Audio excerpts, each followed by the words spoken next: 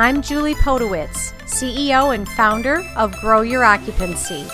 Our passion is helping senior living providers maximize sales efforts and increase revenue. Join me as I chat with industry leaders who share their tips and strategies. And we'll have some fun along the way. Hello, and welcome to another very special episode of Grow Your Occupancy podcast. I'm Julie Podewitz, CEO and founder. And as you can see, if you're watching this, I am celebrating Pride Month and actually Pride Year, and by welcoming my very, very special guest and friend, Eric Varin, to the show today. So welcome, Eric. Thank you for having me. I'm so excited to be here, and happy Pride. I have my Pride celebration. My husband is into Legos, so there's a new Lego for Pride Month. So we're really excited about it. I love it, and I can see you got the right colors. Is it? Yeah. What is it?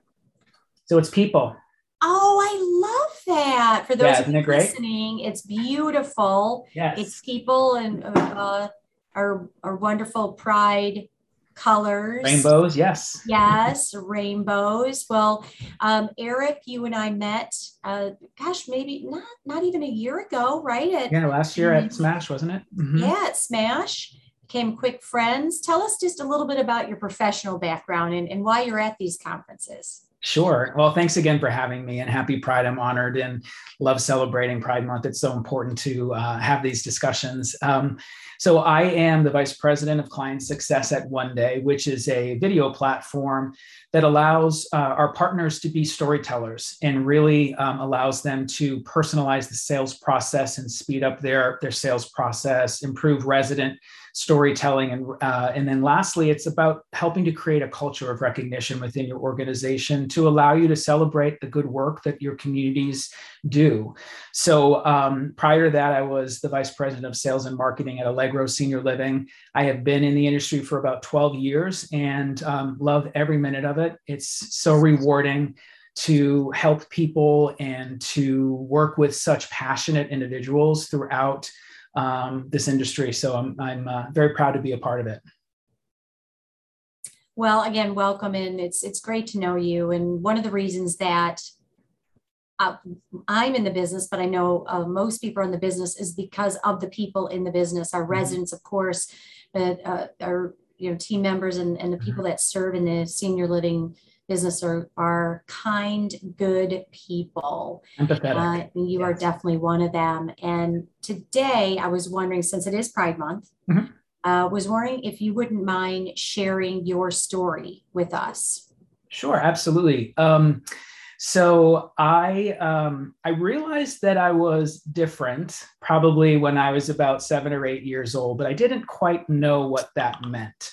So it took me a long time to process and come out. I think how I was raised, being gay wasn't something that was celebrated. It was something that you should be ashamed of. And so it took me a lot of time to be proud of being gay and being proud of who I am and surround myself with wonderful people. My family, once I came out, they have been wonderfully supportive. I came out at 23, so I was a late bloomer, as they say, but, and I try to really live my life proud of who I am and really share stories, authentic stories of my life, my husband, our life together in the professional environment, because I think it's important to just be who you are and celebrate who you are. And it's something that I'm really proud of. And so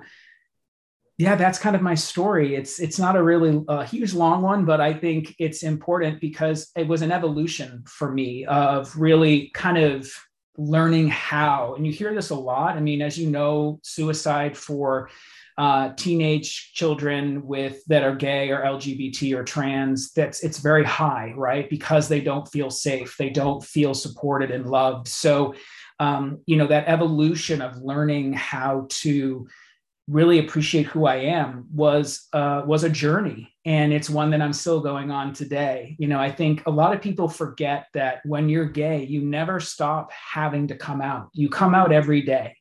And it can be a moment, especially in the world right now, in the political culture that's happening right now, where you have to pause and say, will this change this person's opinion of me? Or is this going to make my relationship with this individual more difficult? Or are they going to celebrate it? And people like you celebrated and you welcomed me. When you heard my story, the first thing you said is, tell me more about it. And I just so appreciated that, to feel that love and support. But we do have to deal with that every day. So, but again, I think as we have these conversations, as we realize that people are people and they love who they love, it becomes a lot easier. So when you said you were about 8, Eric, when you felt quote unquote different, and that strikes me, even you saying that, right? Different than, what? But we all kind of know what, I know what you mean by that, because there's still a quote unquote, standard, right? I am of a petite stature. I'm about 5 feet tall. When I stretch really high, and in a group of people, right, I can see that I am maybe the smallest of stature, and everyone else, there's someone who's 6'5", can see maybe there. When is this something that is that being gay or LGBTQ, you feel, like you said, you feel different from the quote unquote norm. Correct. And so tell, and that's, I don't know, will that ever change, right? What's normal, but I guess from the norm or the standard or whatever of groups of people that you grew up with. Where did you grow up? In Massachusetts. Okay. And so you said that when you were growing up, being gay wasn't something to be proud of. It was something to hide. And like, what did you hear, or like, what, how did you know that? Right. Yeah. I'm going to be very vulnerable and share this. And I hope everyone can understand how hard it is. But my mother told me before she knew I was gay, that gay people get AIDS and die. And then if you were gay, you were going to die. You were going to never get married, never have children. And it was a sin. So I was raised Catholic. So it was hard. I don't think it was ever out of malice. It was out of lack of education, because, when I grew up, I was born in 1977. I was kind of coming of age in the 80s and 90s. There weren't a lot of gay examples or people like me. I had my mother's hairdresser, who was very, very effeminate, and Elton John. Those were the 2 reference points. So when I was like, I'm different, I was like, I think I'm gay, but I'm not like them. So where do I fit in this kind of spectrum of homosexuality? And I think one of the things that I was able to experience as I came out living in New York City was that I was able to see the spectrum of people that are gay, and that there are people just like me, and there's people that are just like the feminine hairdresser, who I don't have any negative thoughts about, or, it's just, I think for my family, there wasn't a lot of reference point. My mom was a teacher. My dad was a carpenter. My mother was the first person in her family to go to college. So they were doing the best they can. They didn't know any different, right? But I will tell you, the moment I came out, my entire family loved me and appreciated me and accepted me the minute. My grandmother, who just passed away this January, she was one of the biggest proponents of allowing her church to have gay marriage. She actually got up and spoke in front of her entire congregation and told my story. And when she died I'm going to get teary-eyed, but when she died at her funeral, we talked about that and how she was so proud of her grandkids, but she was vulnerable and she did that. And I think that allowed my family to continue to accept, and they're wonderful. My husband and I see them all the time, and we've got a great relationship, but I look at ignorance sometimes, and I don't necessarily always think it's from malice. It's from just lack of education or lack of exposure.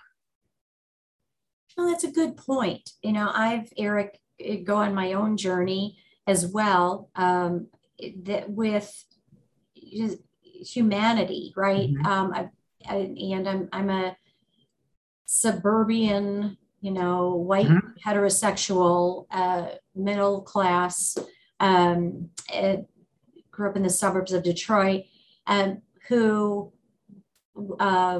and I'm not sure if it was because I was exposed to, I danced a lot, was in theater, and for me, it was absolutely a non-issue. It was a non-issue. We never talked about it at all. I grew up a little 80s, 70s, we just didn't, it wasn't mentioned. Yeah. I would like to think that there isn't that prejudice and hatred. I would really like to think there isn't. I'd like to think we're coming along.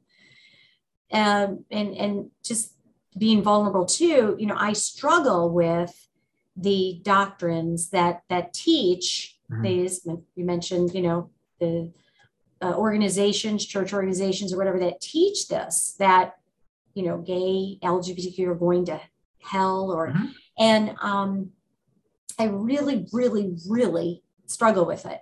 And I think you made a good point of, like, your mother, that it didn't come from malice, but it was a message that she was taught. Absolutely. And the belief that, and the faith that, this is we do certain things a certain way, and we are certain, and if you're taught something and it's in you, correct, and it's part of something bigger that you really believe in and have faith in, how challenging and how difficult is it to maybe be vulnerable within yourself to say, okay, well, I grew up this way. I still believe, I'm still, yet this component of it's wrong. I think I can tell you my family story. I mean, our relationship with religion changed very much once I came out, where my family stopped going to Catholic churches and went more to the Protestant and Methodist side, because it's not the Methodist, I'm sorry, Protestant side, because it's more accepting and welcoming. So again, I think it is hard when you're faced with the, you're taught a certain way, and you're almost taught to hate somebody for something that they choose. I think one of my messages when I told my parents when I came out, and my dad said this to me too, I said, I didn't choose this. I would much have, when I was younger, when, it was different, I would have loved to have been straight and getting married and have babies and all of that stuff. I mean, and he said that to me. He said, I know you didn't choose this for yourself. And that was interesting to see how comforting that was for him in accepting me. Which I don't quite know psychologically why, but it was really an interesting point when he said that to me, and me being like, but that gives him comfort. And that's what he needs right now to help process this reality of who his son is. I admire you a lot for, and admire all who come out, because while it shouldn't be a big deal, it's a big deal to share who we are, but I mean, it shouldn't be hard, right? It shouldn't be difficult, but it is. And even though, like, you had loving parents, but it was still a struggle because of potentially what you thought, well, you knew what they believed, right? I'm sure that added to the struggle. Our daughter came out as a senior in high school, and she was raised in a open environment. Didn't really discuss it because it was just, we had friends, we were in the theater, it doesn't really matter. When she started becoming of a certain, junior high, or is Brad and William gay? Yes, they're married, and just kind of like, oh, okay. And yet, even with growing up in that environment with support, it was still hard for her to come out. And when when she came out to me and then to her dad, we were like, oh, okay, great. And her dad gave her a hug. We're very happy for you. And later on, I just asked her, you knew how we feel, you know how we felt, yet it was still challenging for you. Mm-hmm. And she said, it's different with your parents. Mm. And my heart goes out to her and everyone else that I can't imagine how hard it is for anybody to share their truth when there's a very high probability of a negative, and in some cases, horrible, mm-hmm. We're going to disown you. Yeah. And I mean, it's completely brave. And you talked about embracing yourself, Eric, and loving yourself and accepting mm-hmm. yourself. I mean, that's a message for all of us, right? We all, you be you, right? Mm-hmm. And, I'm 55 and, I am like just kind of settling into you be you, mm-hmm. and let alone someone who's, a child or a teen or anyone who, because of who you are, yeah, there's a baked in hatred. Yeah. I mean, I think the last thing a child wants to be is a disappointment to their parent. And that was my fear, that I was going to be a disappointment because of who I was. And I go back to that. I didn't choose this. This was who I was the day I was born. I mean, even at 8 years old, I knew something was different. And I think it's just a testament to you and your husband and I a part of me like thanks you for providing your daughter that acceptance and normalization of being gay throughout her upbringing, though it is always still hard because you don't know, there's always going to be that little concern. I mean, you and I were at a conference and I was sharing my story and someone talked about how she didn't believe it because it was not what she was taught in church and that she was trying to come around to accepting being gay or being, around gay people. And it was such an eye-opening, but an incredible moment for me because there's so much work we still have to do. And we still have to normalize it and have conversations and realize that it's just people wanting to be in a relationship and being loved. And, right. And that's what it is. Right. Right. I love that normalization. Mm-hmm. So I don't, I really hesitate using the word normal or, that where I'm not normal, but the normalization of, so when I say, I, wrote a blog last year and I wrote my 17-year-old daughter is gay. So what? I don't, and I mean, so what? I love her more than anything. And it's a big deal of anything she decides to do, but the so what meaning, my nephew called to tell me they're the same age, that he got a tattoo on his foot and he was afraid to tell his parents, right? Because they would be disappointed because they didn't want him to get a tattoo. And so my nephew got a tattoo. So what? I love him. It's great. Got a tattoo, right? And it's not quite the same, but it should be, right? That I'm gay or I have a girlfriend or a boyfriend or there's a Netflix series that just came out. Have you seen Heartstopper? I have not. Stop now. Okay. Stop now. Tell Clint you're going to take. I'm busy. I got to watch Netflix. Everybody, yeah. Netflix Heartstopper, okay. And it's been renewed for seasons 2 and 3, much to my daughter's delight and mine. It's new. It's a new UK, made in the UK, and it is a teenage love story. Done in like eight. A series of 8 shows. Yep. That is normal, and I think this is what people need to see.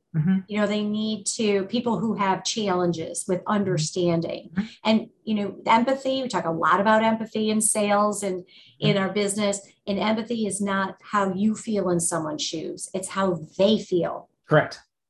Right. Correct. So you don't have to walk someone else's walk.